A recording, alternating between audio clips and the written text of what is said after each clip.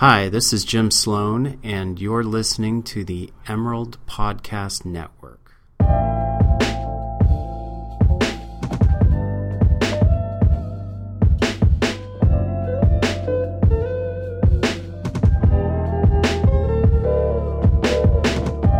Welcome to the Emerald Podcast Network and to another episode of Culture Wrap. I am here with Sarah Rosa Davies, Arts and Culture Editor. And my name is Will Campbell. Thank you for having me on the show. This is my first time here. Yeah. Of course, Will, and I'm Alec Cowan, Podcast Editor, and today we are here to talk about movies about journalism in memory of The Post. In memory of The Post. It came out. It was really good. Yeah, so Sarah Rosa, you saw The Post. This is the latest kind of big journalism movie that we have coming out. We had Spotlight a couple of years ago, of course, another big one. And then we also want to touch on a little bit some other journalism movies like All the President's Men and a classic, Citizen Kane. I mean, those are the four Yeah. big... Well, actually, the three big ones are Citizen Kane, All the President's Men, and Spotlight. Those are the ones that have won major awards. Yeah, and I was going to say, there are also, like, some interesting TV shows, too. I've been thinking a lot about journalism. Like, I haven't seen The Newsroom, but there's that. Newsroom, yeah. Well, And that's then- more broadcast. Okay. Specifically Okay. with print media. Those three are the big ones. Well, and then Amazon had Good Girls Revolt last year, I think 2016. So not directly last year, but it's another interesting. It's more about print. It's about the woman who sued Newsweek. They were essentially doing all the reporting, and the men they were labeled as researchers, but they essentially wrote the stories for the men. Very interesting. But so yeah, let's get back to The Post. So initial impressions. It's definitely a Spielberg movie. It's got his touch to it and his sort of rhythm. It's definitely got his rhythm, and I thought it worked well for a movie about newspapers. And the whole movie is just centered around the owner of the Post. Her name's Katharine Graham. It's centered around her decision to publish top secret classified documents, or to not publish it, and it's hinging on her ability to keep hold of the company, which she's now just putting on the stock market. So she's got the company at stake, and there's potential that she might not only lose the company if this turns into a disaster, but she might also be sent to jail.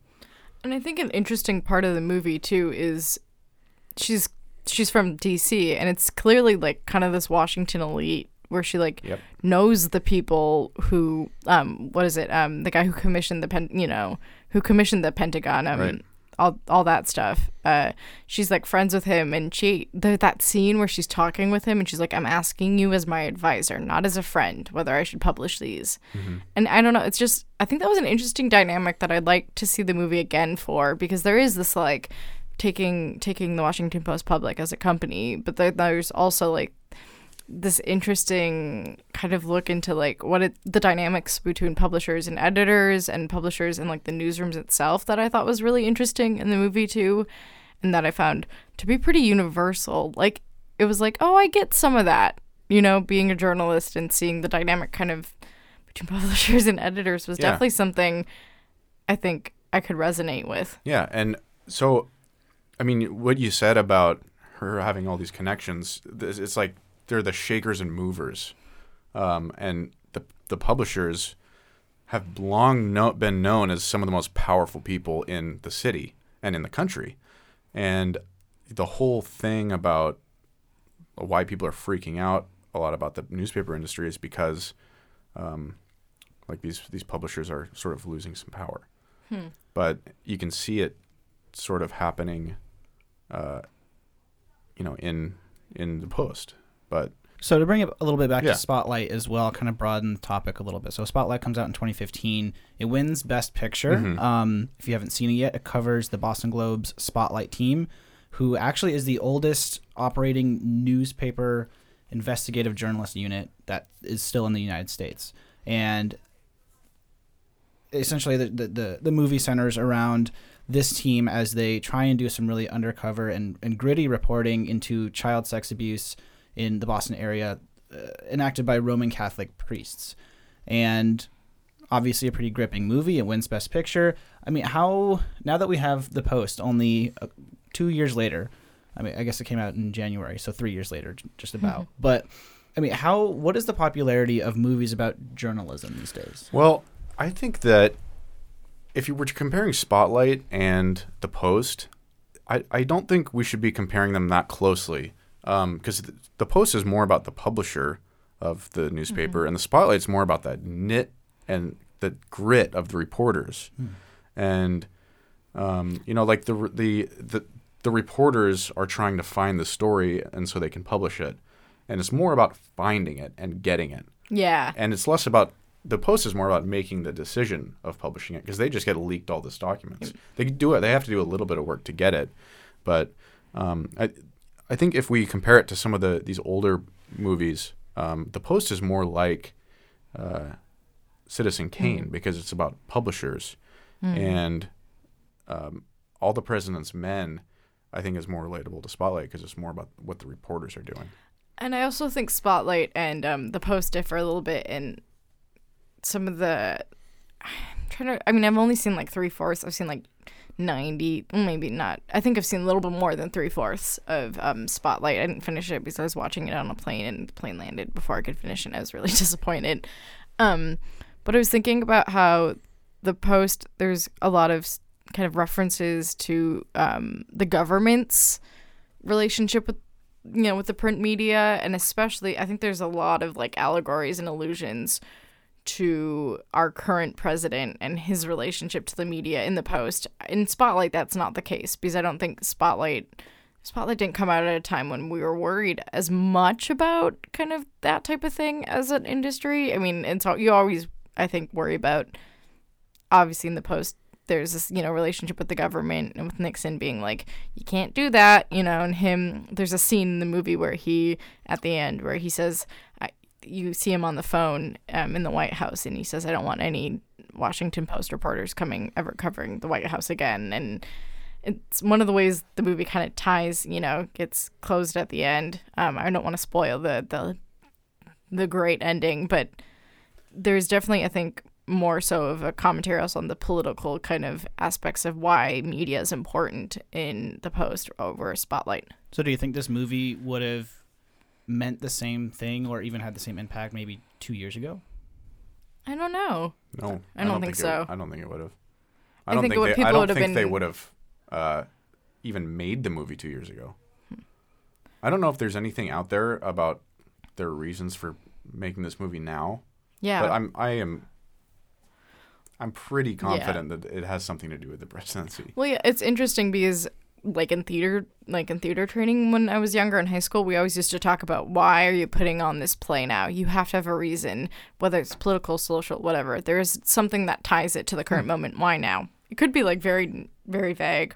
But so I think that like the Post clearly answers that question for itself. It's very clearly a movie that I think looks back at a time that's very similar to now, and it's, oh my God, like the ending, I don't want to spoil it, but just like, it's almost like you can see that coming our way too. Like you can see something else happening, with our current presidency, with like all the Russia stuff. You know what I mean? Yeah, I do. Well, and certainly, I mean, there's been so many comparisons between Trump and Nixon. Yeah. Just in policy style, especially with trying to foster distrust with the media, who Trump called the enemy of the American people. So how do you think, I was going to ask the question of, how do you think the Post kind of has compared, I mean, we've talked a little bit about like TV shows that have to do with journalism and print media. Based on the Post, do you think, I mean, do you prefer, I guess maybe this is my question, do you prefer watching TV shows about media or movies? Movies. I'd say movies. Why? I've never really seen a TV show. I mean, I haven't seen a TV show about print publications. You should watch Amazon's Go Girls Revolt then. Okay. It's great. Yeah. But, no, I don't know. I think, I can't think of a TV show about the media in general that's better, even especially than Citizen Kane. They're just widely regarded as the best movie ever created. One of the best ever made. But that movie, what you said about the timing of it, of the Post, that is pretty similar to what happened with Citizen Kane, because Citizen Kane is about this tyrant newspaper, William Randolph Hearst, and they don't say that it's about him. And the Orson Welles, the director and writer of the film, co-writer, he never actually said that it was about William Randolph Hearst, but it was so similar to everything that had happened in his life that that it was like, everyone knew. And so it sort of took down William Randolph Hearst in a way. But it also, that was the only movie he ever made. It was like, it also took down Orson Welles. And, I mean, it was just, the timing of that, it was more than a movie. And I have argued that the backstory to Citizen Kane is better than the actual movie. Go look at the feud between Orson Welles and William Randolph Hearst. It's really, really interesting. Well, I was going to say, I want to know more. Sorry, I'm not so close to the mic. I want to know more about kind of the Post, too, after, I want to know more of the backstory. Because didn't Ben Bradlee, who's the editor in the Post, didn't he also work at the Boston Globe? Yeah. At one point during the... Yeah, he's in Spotlight as the Globe's editor. Yeah, I think that's a good connection to make, where it's, it's just like... these characters, these are true stories. They're, not just characters. These are people who, these are like people who are consistently making an impact in journalism. And, I think that's an interesting era to look at too in journalism. I mean, our era we are in now is very interesting and like a very important time to be a journalist, but that was also an important time. Yeah. And so just to kind of wrap up here. So obviously these movies are immensely popular. I mean, we have Citizen Kane, comes out in 1941, considered one of the best movies of all time. We have All the President's Men, which comes out in 1976. All the President's Men is nominated for 8 Academy Awards. Citizen Kane for 9, Spotlight for 6. I mean, obviously these movies have great pull on just moviegoers in general, but being a journalist watching these things, something that not everyone gets the perspective of. What is it like to be a journalist and experience these kinds of movies? It makes me proud and excited.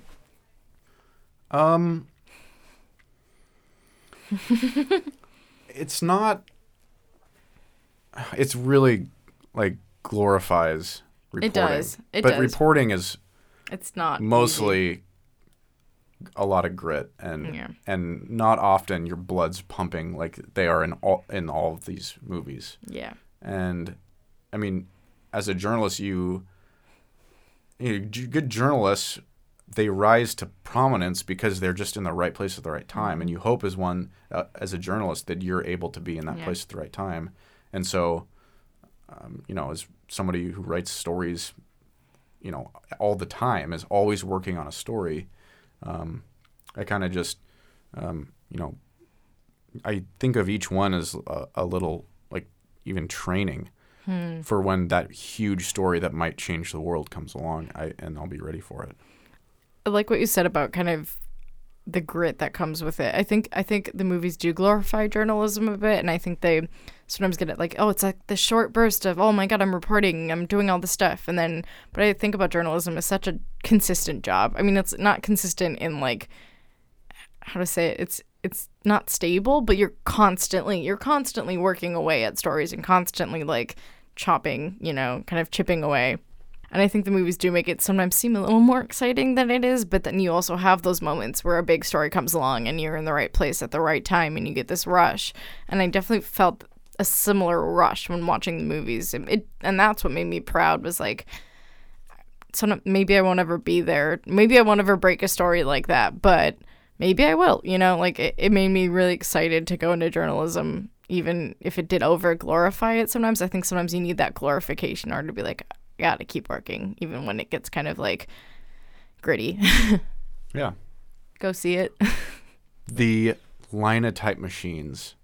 Oh, the technology was really cool. That was one of my favorite parts, when all the linotype was being like stacked and the machines were rolling. It was so great. I love that. It was really funny because Emily Harris, who's the art director at the Emerald, was sitting right next to me as we're watching it, and that part, she was leaning forward so much. She was so excited because she was like, that's what my job becomes in some ways. The layout, the design of the paper, all that stuff. And she was really interested in it, and I didn't expect her to be, but she was so so it was so cool to see kind of different people like look, quickly glance away from the screen and see everyone reacting in their different way as we watched it as a newsroom. Yeah, and so I guess, from my perspective, looking to the future, I mean, we get these movies, something like Spotlight, which obviously takes place in the past, something like The Post, which continues to kind of romanticize the Nixon era of journalism. And I'm really curious as to what journalism looks like in the future. I mean, we don't have necessarily a great journalism movie that covers something like in the age of the internet. And I don't know if we've had a giant, we obviously haven't had at this point yet, a giant story like Watergate to kind of populate the internet and see how modern technology adapts to it. But I was going to say, do you think we'll have stories like that again? I mean, the whole tale of Edward Snowden is that's true. Snowden, true. Snowden is probably one of the closest things that we have. I was gonna say, but even like Snowden's, I think, really like big, but even that feels like it disappeared a little bit in the ways some of those stories haven't. I don't know. Maybe because of the internet, I feel like stuff moves so fast. It does. And as journalism continues to, I guess, try to innovate, as you have places like Slate and Vox that are strictly online, places that end up shutting down their print operations in favor of digital. I mean, the landscape of journalism is changing so rapidly, and in such oftentimes an alarming rate, where almost anyone is a journalist these days. I mean, the definition of what is a journalist is certainly blurred when you have places like Blog Post. You have places where people are trying to do their own independent kind of reporting, where I mean, it's just such an interesting prospect to see, what is the next Citizen Kane? What is the next Watergate? What is the next All the President's Men? Yeah. I mean, I could go on a long time about what I think the future of journalism entails. Well, about like the future of journalism, there's this CJR, the Columbia Journalism Review article, about what they thought the future of journalism was, and they sort of painted this picture of like a journalist waking up in the morning and sending a drone off, and checking the levels of chemicals in the air from their personal device, and like it's pretty cool. I mean, we're gonna have to harness artificial intelligence. That's what everybody in the industry is talking about right now. Journalists being able to use artificial intelligence and to help with reporting. And there are things about like, robots writing stories. It already happens to some extent today, but just with this mass amount of data, you need artificial intelligence. I mean, to be able to process this to some point, because there are just these huge sets of data where some of the biggest stories lie, and computer programmers or data journalism is really starting to rise to the forefront of what makes the best stories. And I mean, definitely harnessing technology a little bit more is going to be important. Yeah. All right. And with that, I think we've wrapped up our conversation here on journalism movies. Once again, for the Daily Emerald, I'm Sarah Rosa Davies. And I'm Will Campbell. And I'm Alec Cowan. And you can subscribe to the Emerald Podcast Network on iTunes and SoundCloud or Stitcher, wherever you get your podcasts. And be sure to check them out directly on the Daily Emerald homepage at dailyemerald.com. Music in this episode is Summer Dreams and West Coast by Ryan Little, as found on freemusicarchive.com. Thank you for listening.